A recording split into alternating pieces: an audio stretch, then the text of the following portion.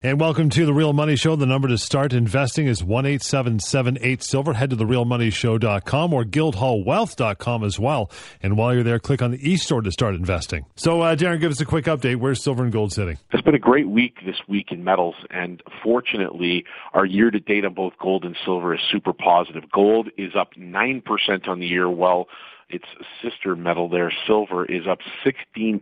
So I'm sure David's going to have a few things to say about this, but right now as we tape the show on Friday, gold is sitting at $1,290, just below $1,300. We tapped over it during the week. Well, at the same time, silver sitting at about $18.26 to $18.30. So really nice week for both metals, both positive. And in silver, this is our best start for silver since 1983. So I'm expecting big things in January. There's been a lot of lag, and as listeners know, we've waited a very long time to see any type of gain in silver. But the fundamentals that underlie this market have never been stronger, and I expect that we're going to continue to see speculators looking for havens from slowing growth, and they're going to pile into silver. Now, this week, holdings and exchange-traded products, ETFs, if you will, backed by the metal, have posted, that is gold, have posted now their third straight weekly gains, while U.S. government data show money managers raised their net bullish wagers to the highest since August. So an ounce of gold bought as much as 71.5 ounces of silver on this past Thursday, compared with an average of 58 over the past decade, which is signaling that the white metal is very inexpensive relative to gold right now. So we continue to see that ratio shrink slightly here on Friday, but I suspect that we're going to continue to see big things happen over the month of January. It looks to me as though the tide has turned, John, and I think Jeremy and Paul would agree on this, but there is good reason to think that the people that are coming in talking about silver that have been saying it's going to rise are finally getting their just desserts, because as of Friday's close last week, gold is up, as I said, and silver as well. So we are seeing big things happen behind here. We've got the shock of the Swiss currency debacle that's occurred now. We talked about it in last week's show in the fallout. We've got ECB speculation happening with respect to money printing happening over there, and we're really just concerned that the overall picture is one which is not good for money managers and our average normal investments. So we're going to take a minute here. I'm so excited. We're going to get David Morgan on the air, and this is going to be a perfect time for him to come in and talk about what he thinks silver is going to do in 2015. But look out, we think silver and gold is going to go much higher. Guildhall is the place where you can get some of that silver and gold, and hopefully everything will go well there. In the meantime, the number to start investing as we get started here, 1-877-8-SILVER. Make sure you go to The Real Money Show or guildhallwealth.com. While you're there, click on the e-store, and I want to remind you that the promotion is still currently active. For every 100-ounce bar of silver you purchase, you receive a 1 silver maple leaf. What a great deal, don't you think? Pretty happening. We've been so busy on this week. It's been incredible. There's been so many people going to the e-store and purchasing 100-ounce bars of silver just to get the maple leaf, and it's a great, great deal. And we're very excited to have the pleasure of speaking with David Morgan today. David Morgan is a widely recognized analyst in the precious metals industry and consults for hedge funds and high net worth investors, mining companies, depositories, and bullion dealers. He's a publisher of the Morgan Report on precious metals, author of Get the Skinny on Silver Investing, and featured speaker at investment conferences all over North America, Europe, and Asia alike. Well, it's been a challenging year for precious metals this year, but a real buying opportunity nonetheless in the last couple of months. Silver broke out of its 5-month downtrend last week, but as with gold, the move was unfortunately not confirmed by action in the stock market. What is your current position on silver and gold prices, David, at this point in time? Well, my current position is we've probably bottomed. I want to be cautious here. I've done a little better picking the tops on the way up than I have the bottoms on the way down, but nonetheless, we had a spike low recently where we actually got into the 14s in the aftermarket, the overseas market, and silver rallied substantially from there on very big volume. Key reversal, and those are called key for a reason. So from all the data that we can see and, you know, being in this market for so many years, et cetera, I really think the bottom is in. Having said that, I did forecast the rally that we had recently, which is off that spike low. And then when I said we'd probably get into the 17th level and wallow around that level for a while, and the most likely scenario was to fall back off of that level. In the last few years, we've seen the metals trade into the last trading day of the year, establishing like the lows for the year. And that is probably a likely scenario here. I doubt we're going to see new lows in silver, possibly in gold. Gold started the year at around 1,200. We're roughly at 1,200 now. So although it's certainly gone up and down, year over year, and the way you get that reported in the mainstream press is going to show that, gold is up a few percent or down a few percent if it remains near this level by the last trading session. Silver, on the other hand, is down, significantly from the level that it started the year at, which is around 20. So, gold is obviously holding up better than silver on a year-over-year basis. As far as the overall equity market is concerned, the internals are extremely weak. And what I mean by internals is you have increasing prices on decreasing volume. That is something that's not sustainable. And anyone that does even a cursory view of technical work knows that when you have that kind of underlying weakness in the market, that it isn't going to be too much longer before you will see that weakness show up in the price structure. So I'm a little bit negative, or fairly negative, on the overall equity market, and I'm neutral to strong to bullish on the metals market. It's taken longer than I forecast, quite honestly. I thought after the big spike from the $19 level all the way up to 48, I was lucky to catch the top and tell people from the about 30-something level on up, please be careful buying at these prices because, there's going to be, this is parabolic. It's going to end. It's probably going to end soon. And, make sure that you buy some maybe, but not all, et cetera. So I was trying to give the warning, even in the public domain that, things are getting a bit frothy in the silver market.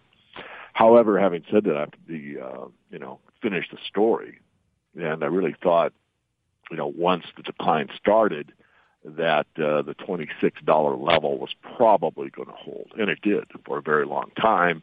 And then it broke through that on very obvious manipulation. I mean, if you go and look at what happened at those price levels, $15.50 for gold and $26 for silver, the amount of paper sales was so astronomical relative to what the physical positions are. It was ridiculous, and yet certainly had a very large effect on price. And I think that was a psychological move as well, because once we broke that level to the downside in both gold and silver, a lot of people that had been bullish up to that point decided that things were not, right with the metals, regardless of what the fundamentals said, and they moved on to other asset classes, the stock market being primarily the beneficiary. More of our interview here in just a moment. If you want to start investing in the meantime, 1-877-8-SILVER. Go to realmoneyshow.com and guildhallwealth.com. Click on the e-store. You can do that to start investing as well. Currently, the promotion is, and take advantage of this, every 100-ounce bar of silver you purchase now, you'll receive one silver maple. There is a lot to be said for what is happening behind the scenes versus what we see in the paper pricing. And recently, you've been discussing the fact that physical silver demand is up with record sales of Silver Eagles, Maple Leafs in 2014, and total silver industrial demand, as forecasted by the Silver Institute, is expected to pick up as much as 27%, and that could add as much demand as about 140 plus million ounces of silver during and through up till 2018. What do you see in terms of the supply and demand picture for the next couple of years yourself? Yes, great question, and really right to the heart of the matter. First of all, let's talk about demand in two frames. One is the retail investor market, and the other is the industrial side. And I'll break the retail demand down into the small collector, or small saver or silver stackers are referred to. And these people are relentless in their conviction about the silver market, and I applaud them. And I'm probably one of them, where I continue to purchase on a dollar cost average basis. I also do try to pick the lows from time to time, but I'm pretty cautious as far as, not spending everything saying, oh, this is absolutely it. I did buy at the recent spike low. I was not able to get in at that time, even though I tried, I actually was locked in about 16.25, which relative to the cost of producing silver is still, very undervalued. But back on points, the one thing about the investment demand side is that the small savers continue, obviously, by the amount of eagles and maples and the silver rounds, et cetera, sold. But the institutional side has been very, very quiet. You haven't seen any big purchases by the Physical Silver Trust from Sprott. You haven't seen Central Fund of Canada make any silver purchases in quite some time.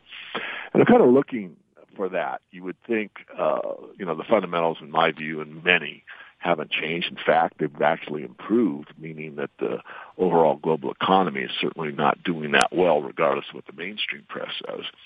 So for people that have not participated in the precious metals as either a hedge or a way to benefit with appreciation of the asset are on the sidelines. And so there's a lot of potential new buyers that could come into the market, but the leaders of the market, so to speak, the institutional money really hasn't made a move here, even though the price levels are really very, very favorable to a longer-term investor. So I really like to see more participation, let's say, by at least one, if not more. And I think once one takes place, then you might see a follow-through by another one or two.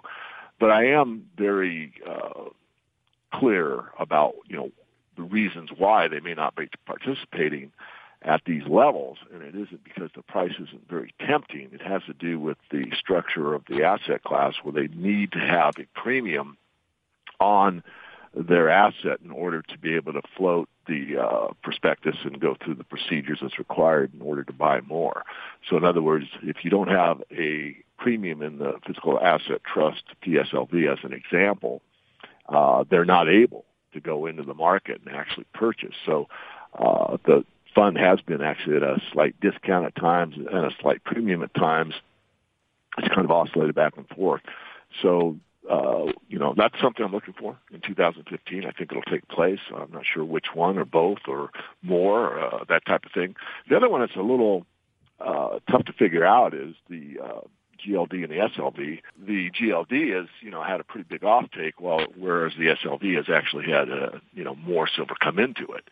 So there's, a little bit of discrepancy there. Of course, then you can, build the argument the other direction and say, but yes, David, but if you look at the Singapore exchange and the amount of silver inventory that was once there and what's left, it's been depleted, in a very, very significant way, which is true. I'm just trying to be factual here. What I'm really seeing along about way, perhaps, is that the demand side for silver on the investment side is extremely difficult to figure out. I use the best studies in the world and, of course, my own analysis and my own connections.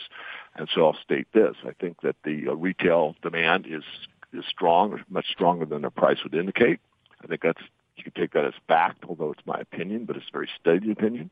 And then I think on the institutional side, I think we're just going to have to wait. But I believe the demand is still there, and I think that you will see it come into the fore sometime during 2015. Now, going to the industrial demand, if you go back better than a decade, the demand side for silver was roughly 35% of the market. In the last several years, it's been about 50% of the market. So it's gone up even while silver production has gone up. But it's leveled off. It's been around the 500 million ounce round numbers for quite some time and leveled off. And it really hasn't varied that much. I mean, people make a big deal about, industrial demands falling off, but or increasing. We haven't seen a substantive increase other than the one I just outlined, where we went from I forget the exact numbers. I want to give the correct idea, but 350 million ounces on the industrial side up to 500 million or 550 million ounces on the industrial side. And there again, to repeat, leveled at that area for quite some time. Now we're looking at an increase of about roughly 25% basis this this paper put out by the Silver Institute that was prepared by this group, CRU, and that's available on the web. It's an independent authority, and they did a pretty good study on the silver market. It's pretty similar to the 10-year analysis I did back in 2010. And so this would be substantive on the demand side, and they cover, silver in batteries, ethylene oxide, automotive, brazing and solders, printed circuits. But primarily the driver, again, in all that is photovoltaics. And the study that I used for photovoltaics that showed that we would be using approximately 130 or 140 million ounces of silver on an annual basis in photovoltaics was fairly accurate for the first 2 years, from 2010 to, say, 2012 or so, but fell off.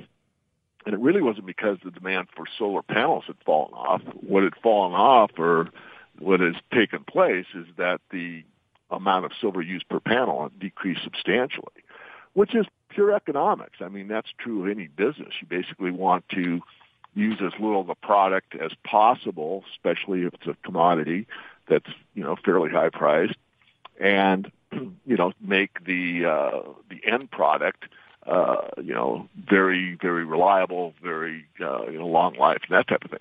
So what happened is that the increased demand on solar panels, the manufacturers began to look at them, and ways that they could improve, and they've improved them. And in the improvement, it uses less silver per panel. Nonetheless, the thirst for solar seems to be, according to the study, robust, and I believe that's true. And so you're going to see a driver on the industrial side, and I think that a lot of the drivers on the industrial side are not that economic dependent. A lot of people say, well, David, that sounds great, but, we're, at the precipice of another, global downturn or whatever, and it certainly seems to be the case, and I agree with that. But a lot of these areas, photovoltaics in particular, printed circuits. I mean, the reason that this study shows what it does is that that silver is being used in these products because it's the best available and the most economic available. So in other words, if you want to save money in making these products, you're going to want to use silver in the application. So I'm very, not overly, bullish about it, but very bullish. I mean, I think it's realistic, in other words. I don't think it's overstating the case. It could be. I mean, you got to remember who you're talking to. I'm rather much, one of the bigger bulls in the silver market out there.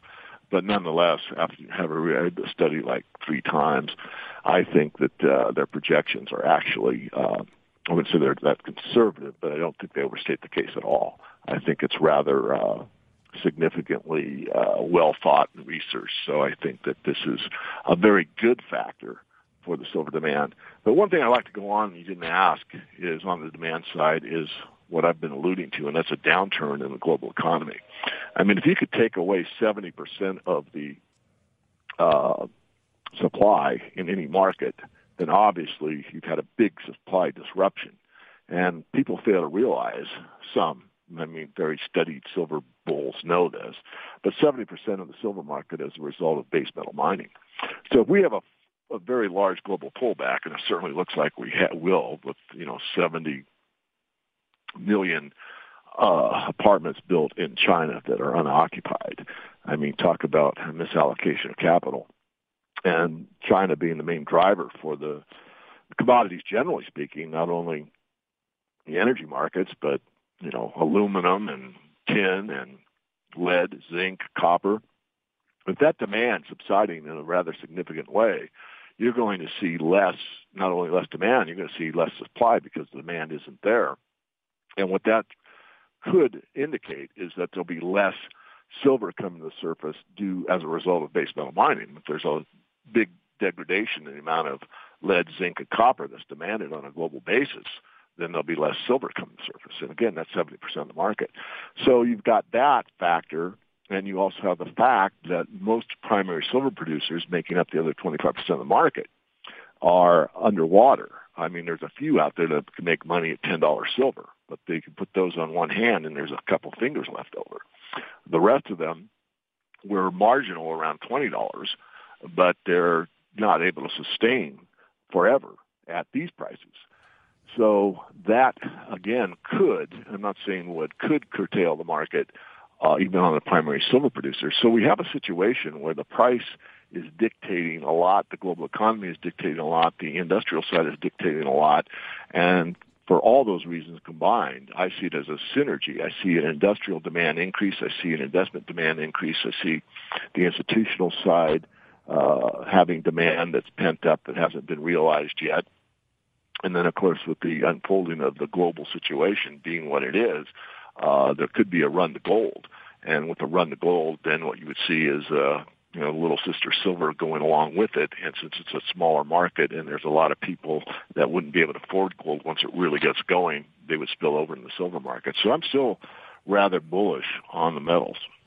And we'll take a short break. More of our interview with David Morgan on the way. In the meantime, you want to start investing, 1-877-8-SILVER. Go to guildhallwealth.com or therealmoneyshow.com. While you're on guildhallwealth.com, a reminder, click on the e-store, and for every 100-ounce bar of silver you purchase now, you will receive one silver maple.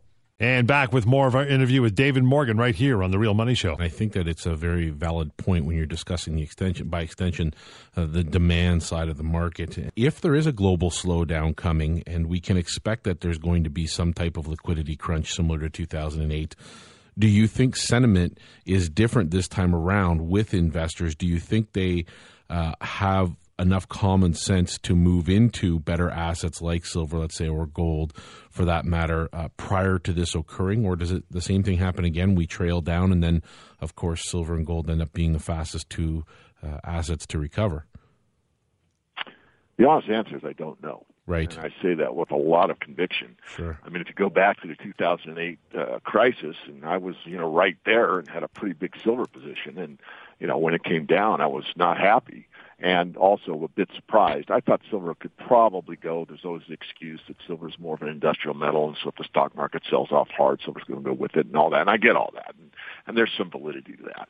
But gold fell off as well. Obviously not as much as silver. It's a bigger market. But I was surprised. I thought that gold might, come down slightly or not move, or possibly go up against it, which is what, most of the academics will tell you, me included, that, in that kind of a sell-off in the stock market and uncertainty in the market and panic in the market, you would expect gold to, at least hold its value and or go higher. And that's not what happened. However, what did happen was that they recovered very, very quickly.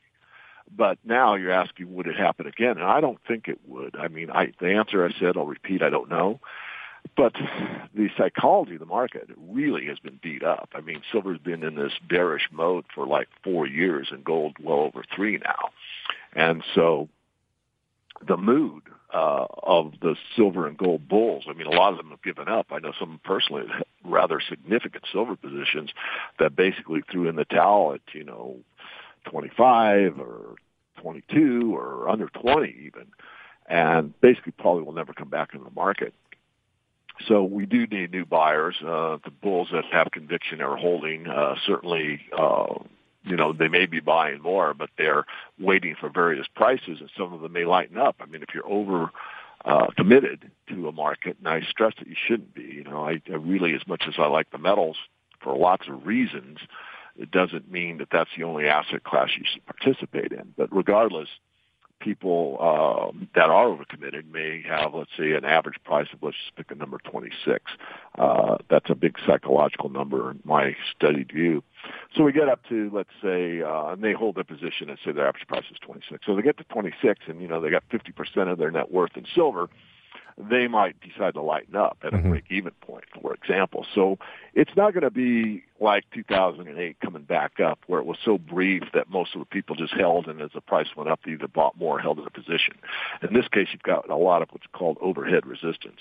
So a lot of those people that are overcommitted or whatever will get to the point of break-even, wherever that is for them individually, and see, silver's back to 22. That's where I bought it. Thought it was so cheap, Morgan told me that was the cost of production for XYZ mining, and I have, if they get the report, they know some of the primary silver producers what their exact costs are with no fanfare and no BS, the absolute truth.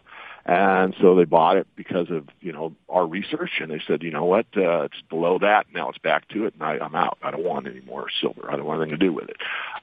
There's some of those people, and that's human nature. You can understand it. I understand it. I still think that everyone should have a position in the metals, and I firmly believe that, but that doesn't mean very many people agree with me. In fact, I got a 99% anti-mortgage contingency out there. Only 1% of the people out there actually believe in the metals and buy physical metal. So, it's a very, very small market. Nonetheless, that overhead resistance would caution me that you wouldn't see it similar. I think it'd have to ebb and flow and work its way up. But however, I must give a caveat to that statement. That's in normal market conditions. Right. We're in anything but normal market conditions. So as an example, if things were starting to get even more, I have to use the word bizarre, in the currency markets, and the reason I chose that word is it's meaningful, that with what's going on with the Russian ruble and being able to halt trading in some instances and going up to 17%, it reminds me, being old enough to know what Volcker did with the U.S. dollar, pushing interest rates over 20%.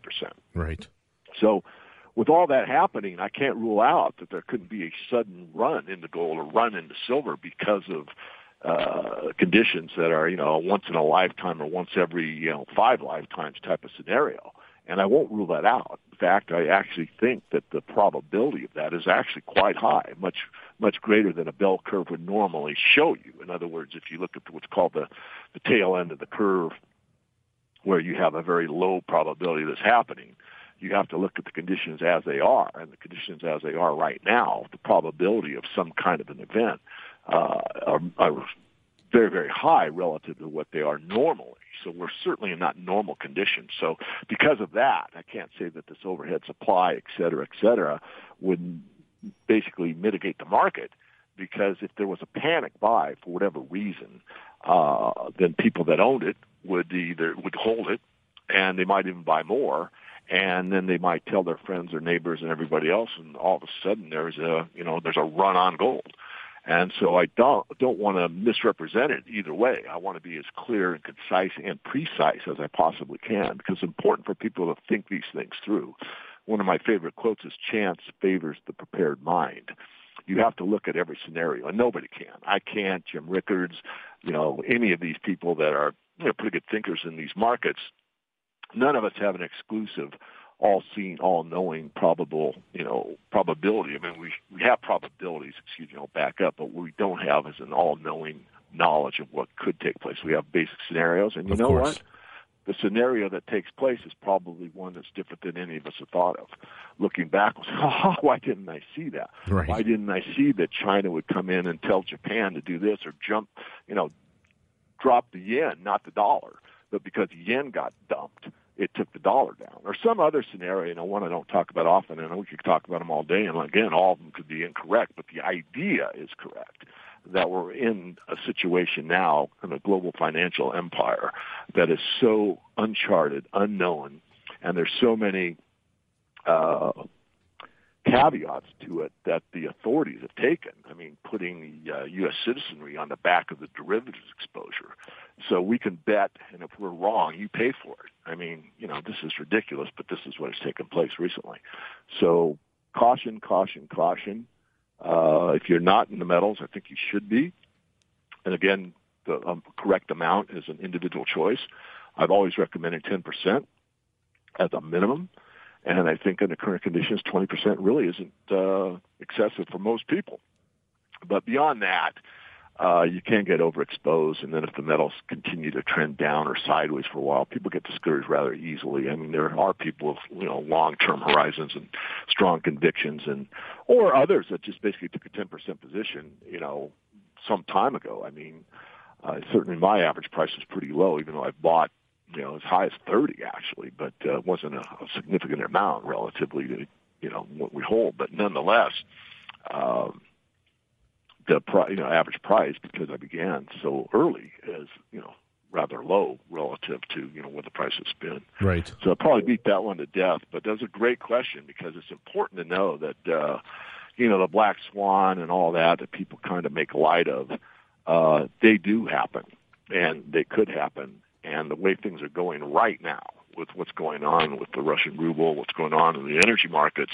By the way, let me just add something very important. Sure. It's out on the net, and a lot of people don't know this. But what took down, or at least was pointed at historically for the takedown of the global financial crisis of 2008 was a subprime mortgage debt. And now the subprime oil debt is what I'll call it, which is all this fracking that's been going on, which is all in the junk bond market. So in other words, it's subsidized, similar to the way the mortgage market was subsidized, is underwater significantly. And that amount of debt is at least double what it is in the subprime market. So I want to be perfectly crystal clear and repeat myself here. The amount of derivatives exposure that caused the 2008 financial global crisis, that event, that's history. We're now in a position where we're weaker than ever. There's fewer banks than ever. And the global exposure in the derivative situation is twice as bad as it was there, and it's in a key element, as important or more important in my view than shelter for living, and that is the energy markets. So we're in very thin ice as far as I'm concerned. And this is something that people need to wake up and realize, because in my view, we could get to a situation where the run to gold is so strong, and a lot of these people that write on, what's considered the fringe, I don't consider it the fringe, but some people do, that, there's all this manipulation in the market, and, where's the gold, and how many times it has been hypothecated and rehypothecated, and who really owns it, et cetera. The point I want to make is that you could get in a situation where the physical market starts to seize up, or does seize up, and maybe only for a day or two, or a week or two, or counterparties cannot be determined. There's a lot out there in this convoluted derivatives market. And if that were to occur, then there'd be a run to the secondary market. And the secondary market isn't necessarily the futures and options market, it's the mining shares. Right. So you would see, could see a run into gold and silver like you've never seen in the history of mankind, especially if the physical market was starting to have problems with physical offtake or derivatives exposure, or both at the same time. In other words, multiple claims on gold and silver that couldn't be determined, or had certain timelines on them that, you can't go back until, September 2016. That's what the contract says, and, on and on it goes. So it's a very, very deep rabbit hole, and it's one that I don't think any one analyst knows everything about. Certainly I've looked at as much as I possibly can. I've tried to separate the wheat from the chaff the whole time. Sure. But I can't give you an absolute, but I certainly have a good feeling for it. I'd say my feel for the market is probably as good as most, and I do it from both, from the bottom up. I do it from the retail investor standpoint all the way up, and a top-down analyst that I am. From the commodity only, what is silver? Why is silver important? Who would want silver? Why would they want silver, et cetera? So I look at it from both directions. And I think, again, that gives me a rather different view than you might get from a Wall Street analyst that looks at silver and basically has, a huge derivatives book and helps, major producers hedge their positions, which, I'm not against. I'm just saying that their viewpoint certainly might not be as broad as mine is. And we'll take a short break. More of our interview with David Morgan on the way. In the meantime, you want to start investing, 1-877-8-SILVER. Go to guildhallwealth.com or therealmoneyshow.com. While you're on guildhallwealth.com, a reminder, click on the e-store, and for every 100-ounce bar of silver you purchase now, you will receive one silver maple. And back with more of our interview with David Morgan right here on The Real Money Show. In terms of sentiment, if you look back at the 70s and what happened in the middle of the decade, I mean, I can imagine how many people kicked themselves in the rear end for having left behind the gold market only to see it flourish coming to the end of the decade. And, of course, it was dramatic. I mean, with the drop in pricing, most people probably walked away from it like the sentiment has more recently been in terms of the silver and gold market. But, I mean, as far as moving forward, this is why, and we have said the same thing too, that 10 to 20% in your portfolio that you might have in gold or silver in physical form is so prudent. It's so smart, because you don't know what's going to happen, and God forbid another major event does happen and there is something like this subprime oil that does come to fruition. We're watching it closely, but if it does, it's going to be a horrid thing, and I don't want anybody to think that that's what we're going to relive. But I mean, it does put the emphasis on understanding the importance of having assets like gold and silver in the portfolio. So for 2015, David, before we let everybody know how to get in touch with you, what is the best case scenario for David Morgan in terms of what silver and gold might be doing? Yes, I'm going to answer that backing up to what you said. I mean, sure. Go back to the last market, and you saw, gold, go from its fixed price all the way up to around 200 and fall off to 100. And it took quite some time to get back up to that 200 level. And again, using my analogy earlier, that there are people that bought probably at that top at 200-ish. And then when it finally worked its way back to that level, sold out because they were broke even and they were tired because they watched it, lost 50% of their investment value based in paper dollars. They saw it go from 200 to 100, round numbers, back up to 200, got out.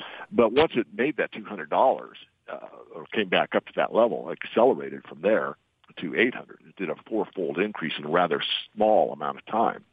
Silver, on the other hand, did even better. It started in 1979 at $6, and then in January 1979 at $6, and in January 1980 it went up to 50. So you had like an 8-fold increase. So one thing that on my new book, The Silver Manifesto, that will be out early in 2015.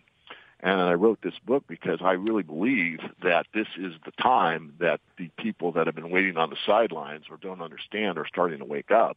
And I want everybody to. I mean, I feel for the, bulls out there that are underwater or upside down. I have empathy for that position. Nonetheless, I would encourage them, and hopefully they didn't overcommit, to just hold.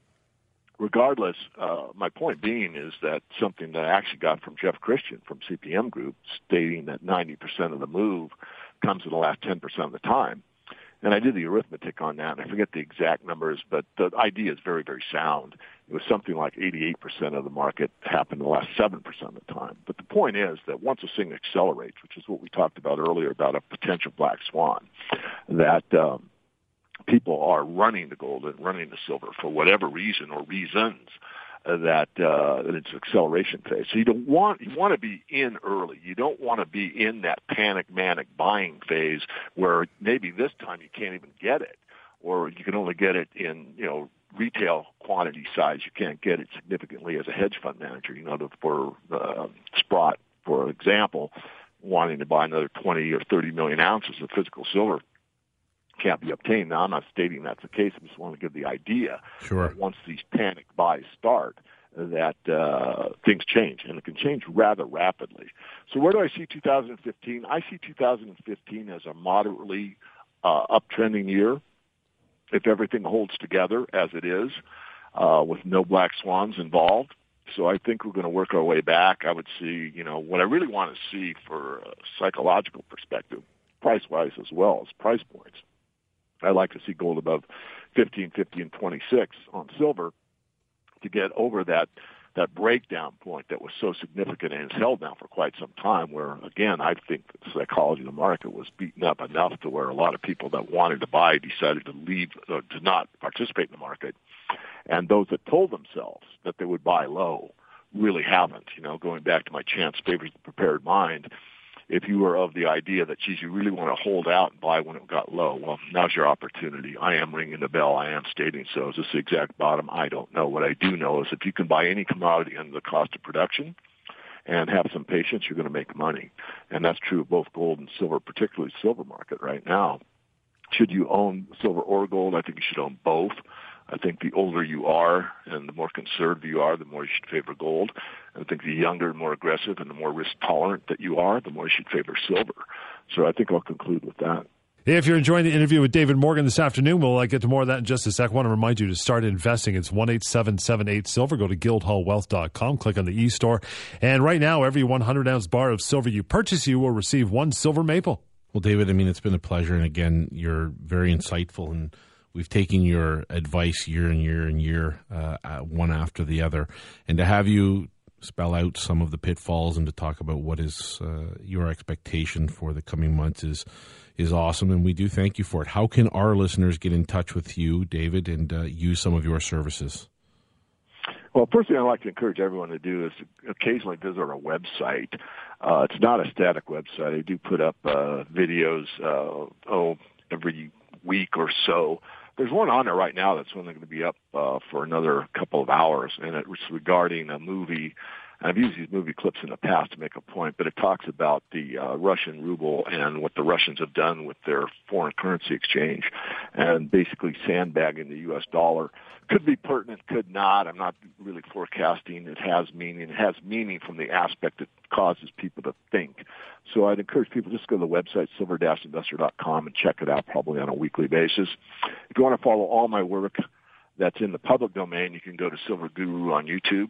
If you want to see everything I read that I think is important to not only the metals markets but the general economic conditions, then you can follow us at Silver Guru 22 on Twitter.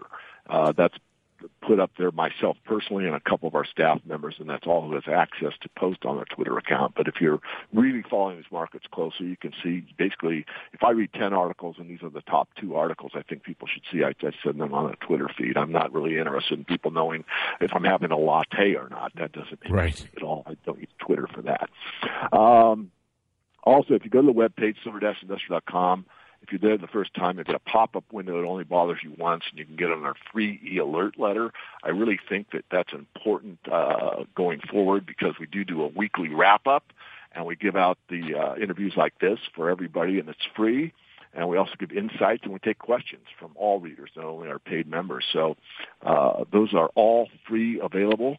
If you're serious about the metals market, we do leave our best thinking and our consultations and that type of thing in the Morgan Report itself. There's 3 levels of service, and that's described over on the right-hand side. And, if you really have questions or whatever, at this point in time with our business down rather significantly, occasionally, I'm not going to say I do this in every case, but occasionally I'll actually pick up the phone myself if I have the time and can, talk to people. I usually give them like 5 minutes or so. But we do consulting. I've consulted with people that I can't name that are rather significant in the industry, not only the silver mining side, which you could probably guess, but also significant on the institutional side. In fact, I'll just brag slightly, but there was a gentleman that visited Bill Gross some years ago before Bill left PIMCO that he started. And after visiting Bill, he called me and took a rather substantial silver position. And that always raised my eyebrows in a way because, the bond market is the keys of the kingdom. It's the debt markets that the big problem lies in. And I think anyone that knows anything about finance understands that. And this is where the problems are starting to show right now with this, I'll call it the beginning of a currency war with the Russian ruble. So interesting times.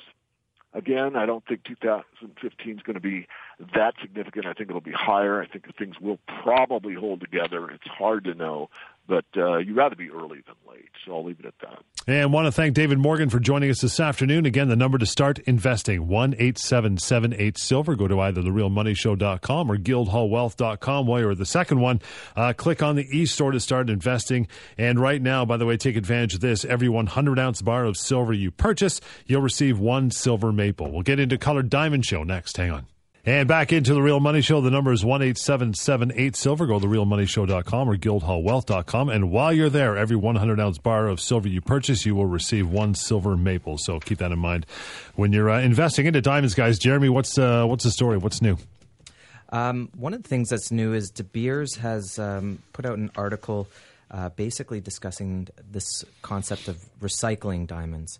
It's not new for myself. A few years back, I saw a seminar with Rappaport, and he was discussing that in North America, a lot of people they call it recycling diamonds, meaning a diamond's been in the family for a long time, and they pass it down, or they're reselling that diamond down the road. The reason they're bringing this up is because they're realizing that within the next few years, there's going to be disruptions in supply, that it's going to be tougher to supply the market, that mining is on a downtrend. So they're shifting gears. I guess a diamond isn't forever. It can be passed down or resold. And that makes us happy at Guildhall because that's something that we do.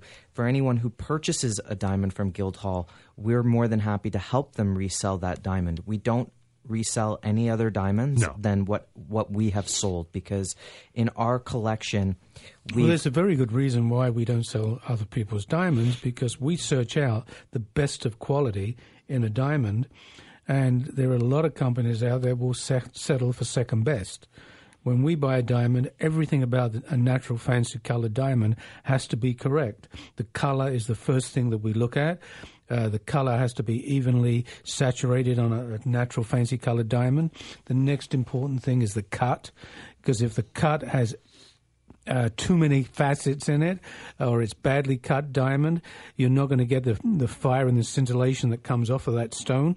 Thirdly, we look at the carat weight, which is important when we're buying stones, for the simple reason that in a natural fancy color, anything in a yellow, you need to go over a carat.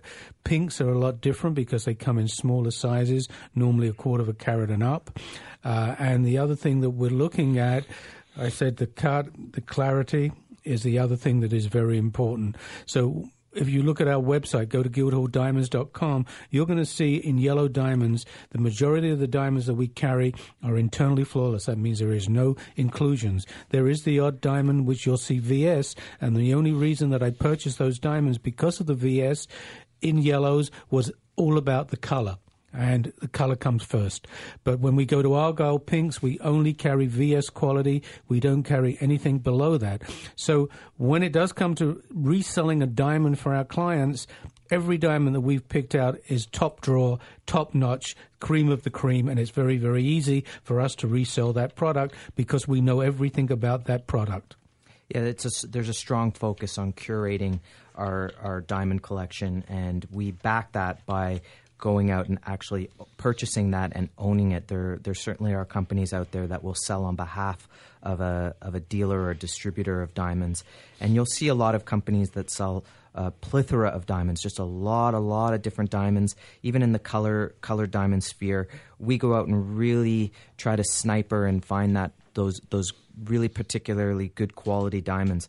One such diamond is something that we are talking about this week, which is a 0.25 fancy purplish pink. It's a brilliant cut diamond, and it's a VS1. Plus, it's an Argyle diamond. Right, and we're having always a tough time acquiring Argyles, always having a tough time acquiring Argyle diamonds in this sort of size range because they do not last long. This, again, is a fancy purplish pink, and there's definitely a premium on purplish pink diamonds from the Argyle mine. And again, this is a 0.25 brilliant cut. The price on that diamond is $35,000. But of course, we're including the taxes this month. So it's a great opportunity to get into the Argyle diamond market.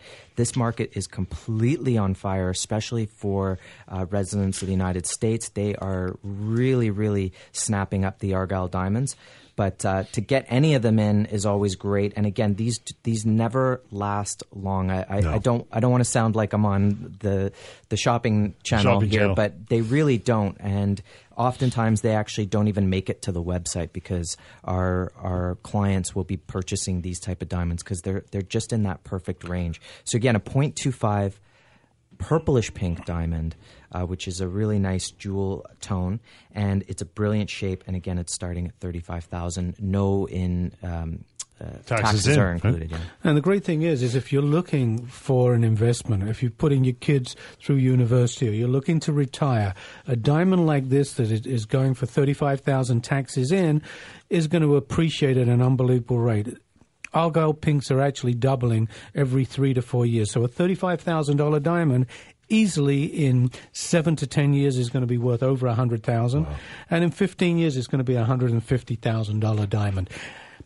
The Argyle mine is closing probably between 2018 to 2020, which means that's the end of these diamonds. There will be no more on the market, and they are going to be holding or carrying a huge, huge premium. So this is an opportunity to get an Argyle pink, a 0.25, that's a 1/4 of a carat, fancy, purplishly pink, $35,000 tax in.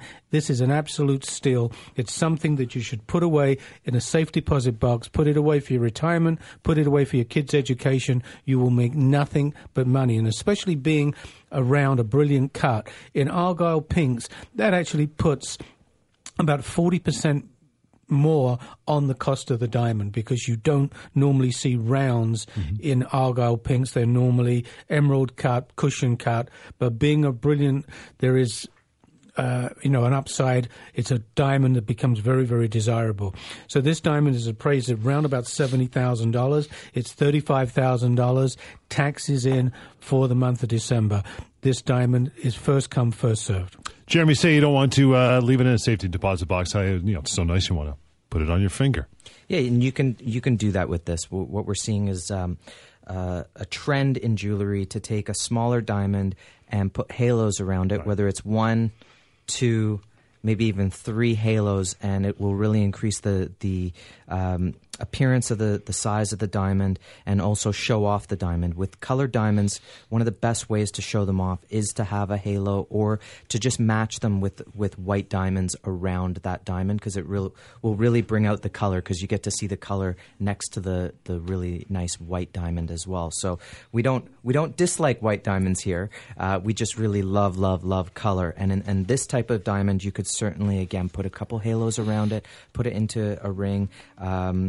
We could try our absolute darnest, although it would be very difficult to find a similar brilliant cut and turn those into earrings. So, which we've seen from time to time. We've definitely seen them in yellow diamonds. We had a pair of vivid cushion diamonds a couple years ago, and we sold them to one of Darren's clients, actually, and he bought them for his kids. So no kidding. That wow. was really, I'm not sure if they were twins or not, but that was really great to see a father doing that, and knowing that, the diamonds obviously have appreciated even since then, comfortably over 15% a year. One of the interesting things that happened to me this week, I was listening to one of the radio stations, and John Tesh was on, and he was talking about trending. And the thing that we've been talking about for years, in actual fact, is that natural fancy colored diamonds are being purchased, by people right now that are, maybe are in their 40s, early 50s, that second marriages or even marriages that have lasted 25 years, and now are realizing that they want to upgrade on a white diamond. A white diamond there's a lot out there. But when you get into a natural fancy colored diamond, it's something different. It's something to behold. It's something that, that women really go after, and it's something that they want. And they're realizing that they're appreciating in value. White diamonds tend not to appreciate. They're impulse items, whereas a natural fancy colored diamond, whether you buy a yellow, Vivids right now, if you go to our website, Guildhall Diamonds, it's almost impossible to find an internally flawless Vivid diamond. We've got 3 up or 4 up right now.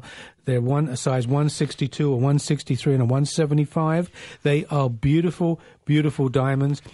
But for me right now, the Argyle pinks are the way to go. This is the best investment to get into.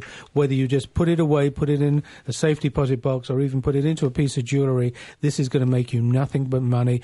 And that number, once again, 1-877-8-SILVER. And make sure you go to The Real Money Show and guildhallwealth.com. And while you're there, I want to remind you that for every 100-ounce bar of silver you purchase, you receive 1 silver maple. This has been The Real Money Show.